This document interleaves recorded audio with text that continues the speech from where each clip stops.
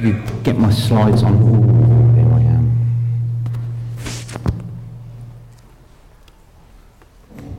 Good morning. Good morning. I'll just sort the levels out. Can you hear me all right? I could play around with the PA people and just whisper now. And then I could go really loud. Just, Craig shared something that really God had put on his heart. He's such a gracious man. He said, Ben, I don't really feel it for now. And there was a lot more to it, but there was something that really echoed that I think I needed his permission to say. Yeah, and that it was really again about the weekend away and just this sense that there are more people who still should be there, and there are a number of people that as God said, yes, Ben, that's okay. No, God. Craig said, yes, Ben, that's okay. You can encourage more people to come. Because Craig and Andrew have been in the detail. They've blessed me completely and others by keeping us well away from the detail, and they know it inside out. But there's still more people that we feel should come. Firstly, if you genuinely feel that you couldn't afford it, then come speak to us. Don't know how, we'll find a way. I'm not talking that you chose to buy the latest iPhone instead of come, or a new this or a new that, but you just can't afford it. Speak to us. We'll work out a way. Next, there's a group of people that I just don't really want to share a room, or I just don't camp. It's not me. Don't let that be a boundary. In fact, God would say, come. And in fact, even God saying, come, all you might be able to do is camp. Next, and I say this very humbly, but there are people who are on their own and have thought, that's just too much. Where am I going to sit? Who's going to speak to me? I'm just not going to come.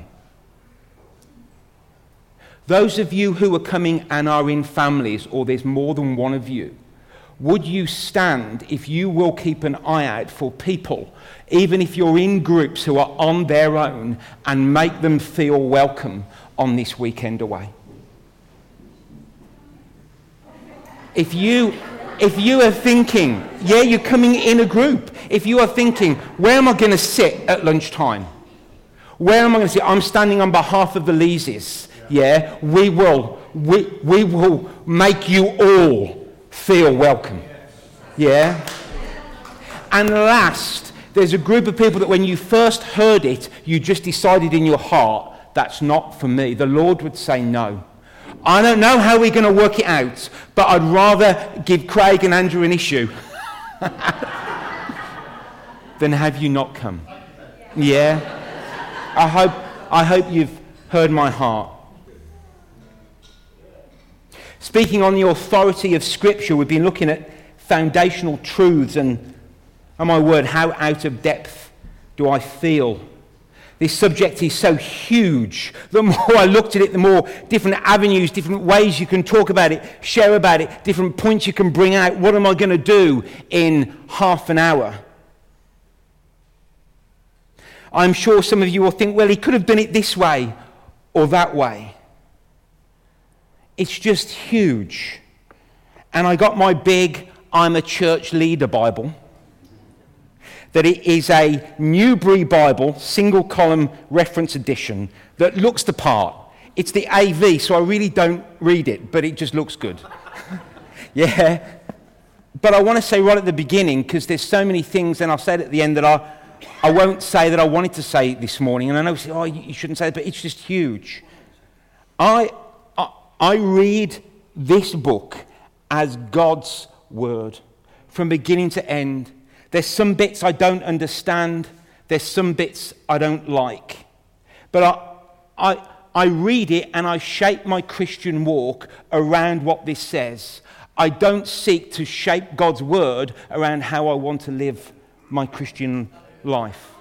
And some of it, we can read it. First of all, 80-90% of this, I've made that stat up, is meant to be read as it's read. Then there's the next level down where you can get into the Greek and the Hebrew. And you know, with technology, there's never been so much easier to do. Then you understand who it was written to and what they were saying, and it expanded it even more. But this Bible was written, this book was written to be read. And I sometimes think that teachers will have a lot to say for when they've brought doubt and confusion into this word. This word is to be read by everybody. Actually, Scripture says it isn't to be taught by everybody.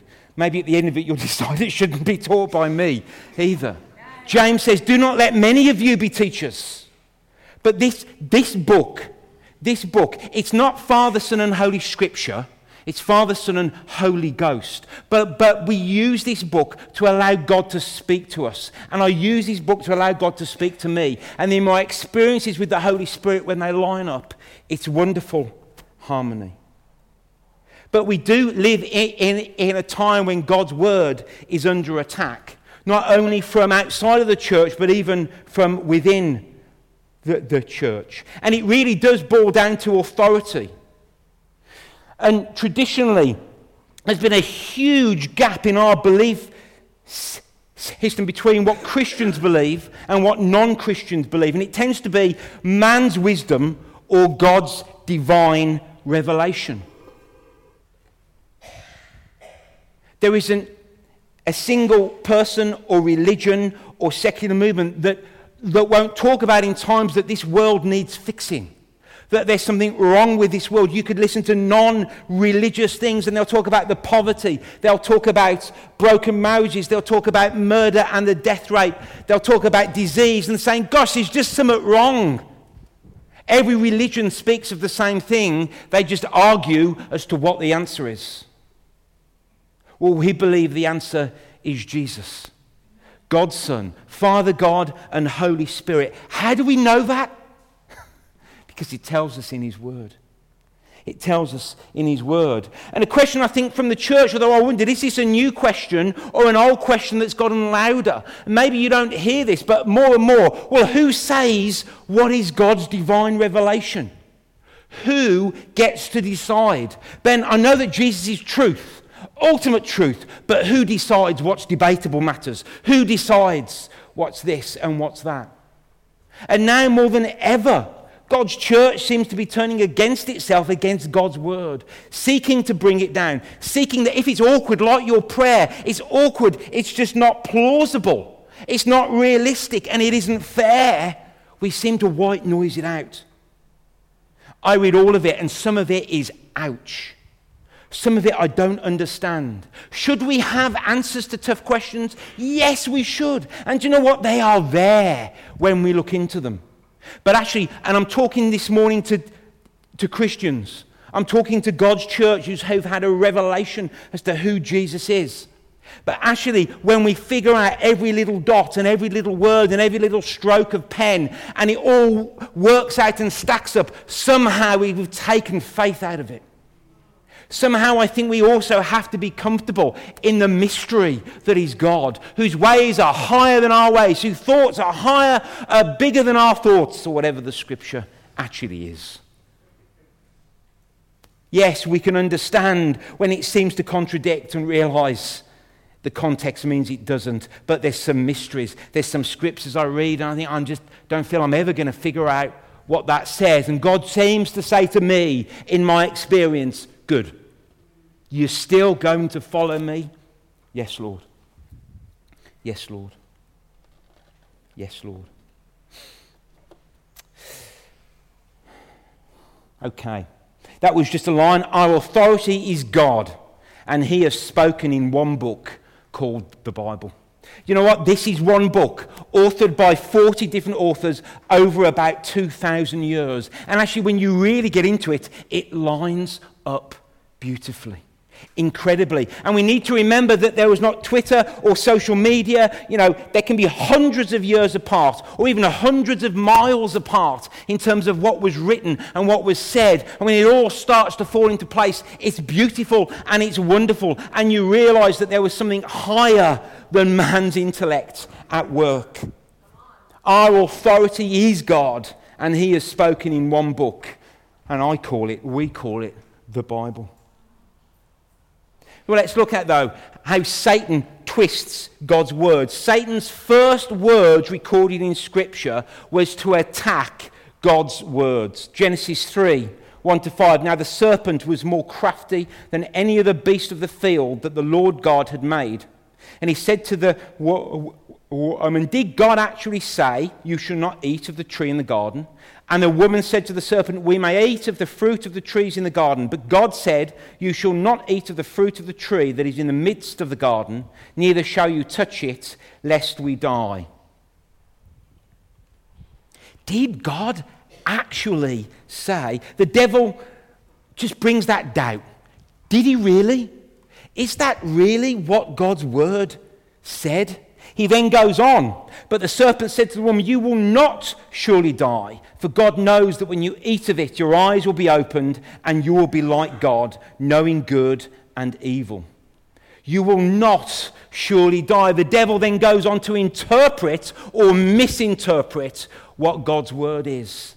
The devil, Satan twists God's word, and Satan misinterprets God's word right at the beginning. Do you know what? He still does today. He's a whisperer of lies. He's a confuser.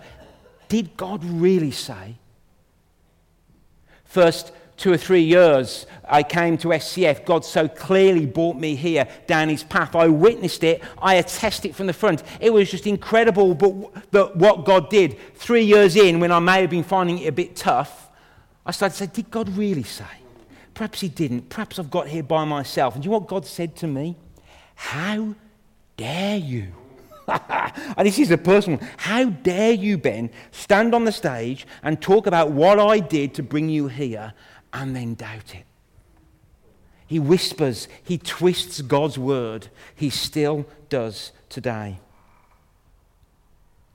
We see again when the devil tempts Jesus, he uses God's word again. He just twists it. He takes it out of context. What's the bit here? And the tempter came and said to him, if you are the Son of God, command these stones to become loaves of bread. But Jesus answered, it is written. Your word have I hid in my heart, David said in the Psalms, so I may not sin against you. Then the devil took him to the holy city and set him on the pinnacle of the temple and said to him, if you are the Son of God, then throw yourself down, for it is written. He's now trying Jesus' own tactics back at him. It is written, he will command his angels concerning you, and on their heads they will bear you up, lest you strike your foot against a stone. Jesus said again, it is written, you shall not put the Lord your God to the test. The devil twists Scripture. He twists it to his own end. And we need to know God's word so we can combat against it. What we believe here, I love this one. 2 Timothy 3:16-17 in the Amplified, which means they look at some of the Greek words that can mean 2 or 3 different things and they add it in. All Scripture is God-breathed, given by divine inspiration, and is profitable for instruction, for conviction of sin, for correction of error, and restoration of obedience, for training in righteousness, learning to live in the conformity of God's will, both publicly and privately, behaving honorably with personal integrity and moral courage, so that the man of God may be complete and proficient, outfitted and thoroughly equipped for every good work. Amen. All Scripture is God-breathed, given by divine inspiration. This means more than saying God inspired the men who wrote it. He did. However, the very words they wrote were God-breathed. Ruach, that life that God breathed out of them. Not that God breathed into human authors, although he did. No, it's that God breathed out his word to them, said Barclay. Yes, it has their own character. It has their own style and personality. God did not take over their mind and bodies, and they just, without knowledge of what they were doing, wrote it down. That isn't what happened. But it was God-inspired, God-breathed, all Scripture. All Scripture. Sorry, Andrew said, Ben, you keep going on your slides and then back again. And it throws us off. I'm sorry. I'm trying not to do that. But what of the argument that this statement and others are referential, i.e. the Bible uses itself to actually confirm itself. Couldn't anyone write a book and say it was inspired by God? Yes. But of course the Bible says this. Of course the Bible says it's Holy Scripture. If it did not make that claim, can you imagine what Satan would do? Can you imagine what the critics of the Bible would do? The own Word of God, your own Bible doesn't affirm that it's God's Word. Of course Scripture is going to affirm itself. Of course it is. Of course it is. It would be used as a tool or as an accusation against even your own holy writings. Don't affirm that they are God's. But as we will see, the Bible time and time again speaks of it being God's word. It says God's word is true. The law of the Lord is perfect, reviving the soul. The testimony of the Lord is sure, making wise the simple. The words of the Lord are pure words, like silver refined in a furnace on the ground, purified 7 times. The works of his hands are faithful and just. All his precepts are trustworthy. They are established forever and ever, to be performed with faithfulness and uprightness. God doesn't lie. Your word is very pure, therefore your servant loves it. But the Lord is the true God. He who has received his testimony has certified that God is true. And we know that the Son of God has come and has given us an understanding, that we may know him who is true, and we are him who is true. And we are in him who is true, in his Son, Jesus Christ. This is the true God and eternal life. Then a couple of scriptures that I just thought were brilliant. And we know that the Son of God has come and has given us an understanding. Oh, is that the same one? Yeah, it is, isn't it? Or Hebrews 1:1-2. Long ago, at many times and in many ways, God spoke to our fathers by the prophets. But in the last days, he has spoken to us by his Son, whom he appointed the heir of all things, through whom also he created the world. For those who are not sure that the whole Word of God is God's Word, what do you do with those scriptures? You've got to have something to do. You've got to have an answer for time and time again that God's Word is saying it is true, it is pure, it is right. Do we just ignore them? Do we just say that they're not there? The Old Testament referred to their writings as God's Word. Let's have a look at some stats. The Old Testament referred to their writings as God's Word over 3,800 times. What do you do with that then? It is written, God's Word says, and do you realise that they really understood the weight of declaring something as God's Word? A prophet was stoned if he was found to be false and not true. And they understood, those people writing these words understood that actually when you call it scripture, you're saying that to actually disobey this is to be going against God's word, God's will, and actually being placed outside of his covering. They understood the weight of their words so much more. It's not like we do today. I fire off a tweet sometimes or an email and thought, I wish I just thought a little bit more about that. They measured what they were writing. And 3,800 times in the Old Testament, they declare God's word. This is God who is speaking. This is God who is saying. What do you do with that if you don't think the whole Bible is God's word? The New Testament authors quote the Old Testament as being God's word over 320 times. The New Testament authors quote Old Testament passages over 1,000 times. The New Testament affirmed the Old Testament as divine. As divine, as authored by God himself. The New Testament New Testament authors affirm also that the New Testament is divine. The New Testament, Galatians 1:2, Paul affirms the gospel came from Jesus and not himself. And you know what? I read that and say, well, how can he say about his own writings that they didn't come from him? Paul quotes the Gospel of Luke and calls that Scripture. So you've got Paul now affirming Luke as scriptural writings. What do you do with that if you don't believe the whole Word of God? The whole Bible is God's Word. You've got to have an answer. 2 Peter 3:15, Peter calls Paul's writing scripture. He says they're difficult to understand, but they're God-breathed. They're God's words. They're scripture. Jude 17 refers to scripture and then goes on and quotes Paul. These are not a bunch of boys that got together and saying, how can we deceive everybody? So if we agree with one another that what we're saying is from God, it's not Wikipedia. They weren't thinking in that way. They weren't thinking in that way. This isn't a great deception. Don't forget, church, I'm speaking to the church this morning, not to non-Christians who need a revelation as to who Jesus is. So what did Jesus think? I think that's important to find out. John 10:35 says, Scripture cannot be broken. So, okay, if then Jesus isn't talking about the New Testament yet, because you might argue it's not being brought together, he's certainly talking about the Old Testament, all those difficult, hard to understand, all that death and murder and God killing people. Jesus says it can't be broken because it's Scripture. It's uncomfortable. But the answer isn't to say, well, that part there was man. That bit there couldn't be inspired, or maybe it couldn't be of God. John 5:39-40, if we search the Scriptures, the Old Testament, we find Jesus.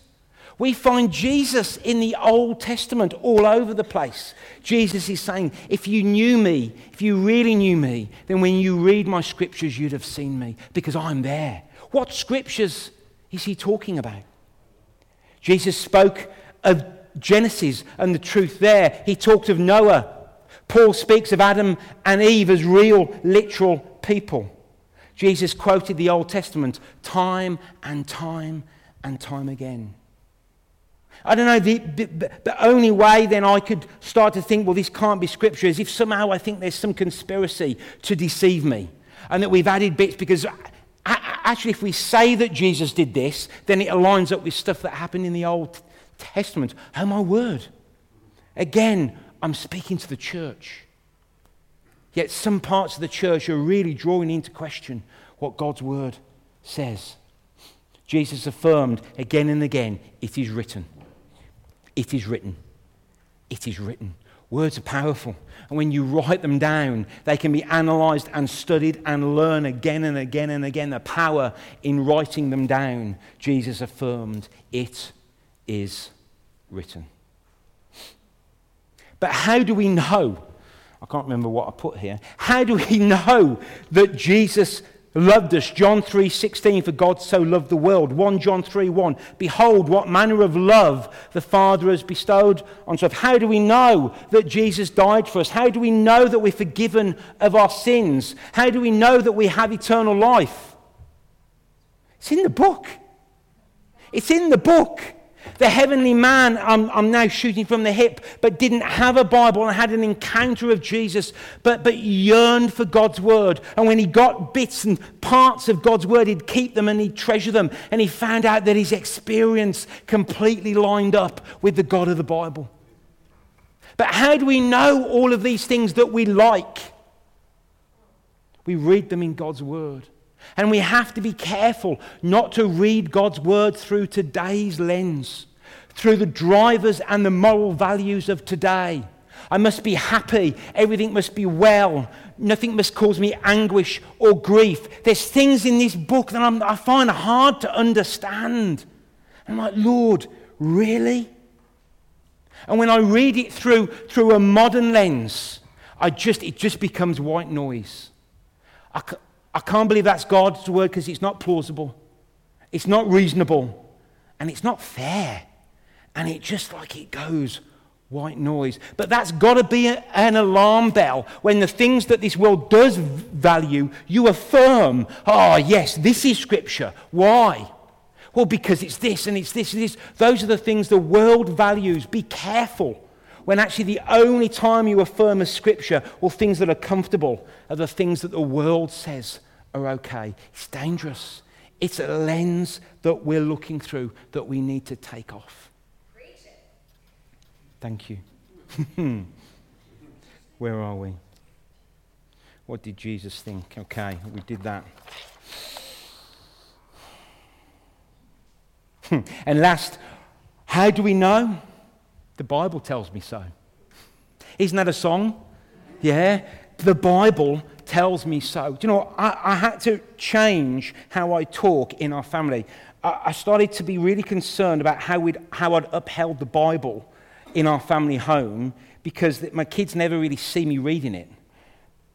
Because when they're around, there's other things to do. And actually, it's not a casual book that I can read while they've got Peppa Pig on. It just don't work. But I've started to change my language that talks about how I steer my life around what this Bible says. Yeah, I've started to bring Scripture into everyday life and talk about how important. We sat down with the boys and I talked with them about a sensitive topic, and we talked about Scripture and how we need to understand it. And I asked Samuel, so if I was to say, boys, that is so wicked, what would I mean? And he said, it would mean that was cool. I thought, this is brilliant. So what does cool mean? And he went, good. I said, but what does it actually mean? And he's thinking, I don't know. It's cold. It's cool. But we know in that context that wicked meant good. And cool means great. And I said, sometimes when we read this Bible, it's written to fishermen, to farmers, in language that they will understand. And when we start to see how they see it, it opens up more. So you may read some of this stuff and think, why is he talking about fields and fish? That's because they understood what that would mean. In today's world, it's wicked and cool. I'm going to move on quickly. Extra biblical evidence. I'm going to go quick because I want to get onto Isaiah 53. Our experience. Jesus, the Bible says, my life will be transformed. My life is transformed. The Bible says that I will feel free and light and happy. Joyful, it actually says. Count it all joy. I feel free and light and joyful. However, if you saw Joseph 6 years into his 15-year prison sentence, says, what's your experience of God like? He'd give you a really strange answer. What's that thing? It'll be all right in the end. And if it isn't all right, it's not the end. That's what Joseph needed to hear. But our experience affirms what the Bible says. History. Now, I know there are lots of areas where archaeology seems to disprove, but do you know what? That's all we seem to hear. There's a ton of archaeological evidence that lines up with Scripture. And again, the same here. Science. There is a ton of scientific evidence that lines up with Scripture. Do you know what I read? Up to the 17th century, they thought there was only 1,000 stars in the sky. What does the Bible say? Do you know what the Bible says in Job? That the earth hangs in the air. It talks about the sun going around. I mean, science affirms Scripture again and again and again. And this is going to bug some people. But where it doesn't currently, do you know what? It's just not the end. It's just not the end. And that's hard for some people, I know. Miracles, the affirm miracles. In the Old Testament, in the New Testament, there are eyewitnesses that will affirm of miracles. There are miracles that are happening today. Of course, we only remember the ones that don't and aren't, and were chosen and proven to be wrong. Prophecy, which with 5, might still 10 minutes to go, I want to end on. Prophecy affirms that the Scripture is right. Prophecy is the prediction of things that will come to pass. The Bible says things are going to happen, and they happen. There are many prophecies that are in Scripture that came to pass when Jesus was incarnated. Only God writes history. Therefore, prophecy is the best proof of the authority of Scripture. The Bible is made up of two... The Bible says things happen, and they do. The Bible is made up of two distinct volumes. The first one predicts what will happen. The second one proves it happened. This is unmistakable evidence of God's divine authority in Scripture. Then they both point to Jesus. I want to end on Isaiah 53. At the time this prophecy was fulfilled, the prophecy was 700 years old. Did I put it in? Yeah. It is the most detailed. It has full, with double L, historical verification. Let's just have a look at it here. I'm starting at verse 4, but the whole chapter is just wonderful.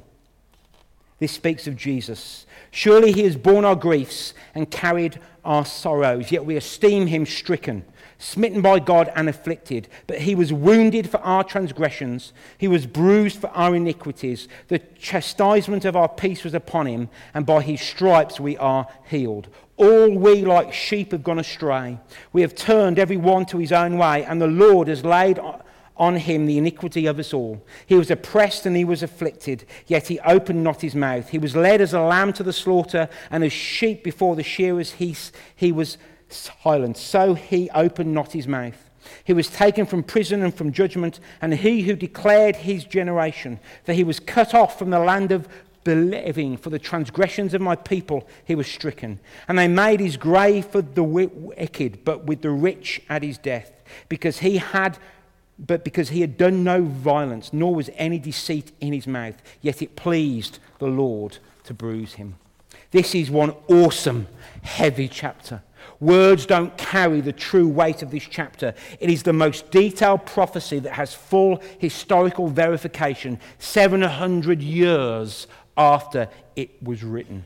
Isaiah 53 is so consistent with the four Gospels, it has been called the fifth. I wonder, though, as it was written 750 years before any of the Gospels, whether or not it's actually the first. This answers our questions. How can a sinner escape God's judgment and can be forgiven and reconciled to God and be brought into heaven? It's all answered in Isaiah 53. It has truths that dominate the New Testament. Salvation, forgiveness, reconciliation, eternal life. Truths, oh no, that's at the end. It has all of this captured 700 years before it actually came to pass. This could be Romans. This could be the book of Romans. This could be Paul speaking. Now we need to remember that Isaiah was not speaking the theme of today or the theme of his time. He was not speaking into common thinking. It's not like somebody wrote a groundbreaking essay on tolerance. We would say, gosh, they're speaking in today's place. Or a groundbreaking essay on acceptance or inclusivity. That's where society's at. Isaiah isn't speaking anything like this here. The Hebrews didn't think they needed a saviour. They were God's people. They were looking for a warrior king that would come and overthrow everybody and establish themselves as rulers of the whole world. They were not looking for a saviour that was going to die, that was going to be beaten, that was going to be slain. You really need to get this, because we're reading it through 2,000 years later. When we know of the cross, they had no concept of this. And Isaiah wrote this 700 years, and it has salvation. They would not have understood it. They didn't need forgiveness. They were God's people. They didn't need reconciliation. The whole idea of eternal life was not there. All of this is captured in Isaiah 53, and all of this was fulfilled 700 years later when Jesus died and resurrected, died on the cross and resurrected. It's the authority of Scripture. Oh my goodness, can you see it? Can you see it? 700 years. Who's 100 in this room? I know there's nobody. So 100 years passes, nothing.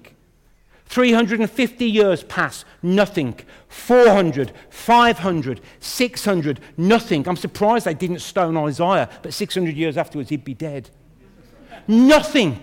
And then all of a sudden, 700-ish years, they open Isaiah 53 and they go, it's there.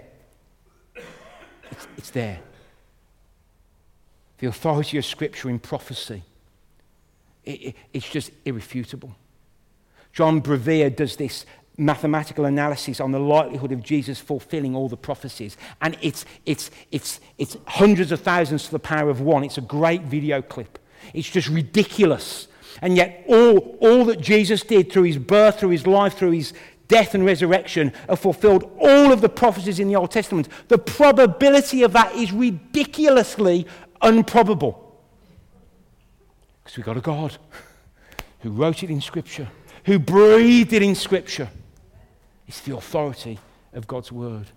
What questions can I think for you to ponder? I don't know, talk about this in home groups. These questions will come from your group. Help me understand how I reconcile God sending thousands to their death. Help me. That's a valid question. That's a valid question. I don't like these bits. We cannot cherry pick.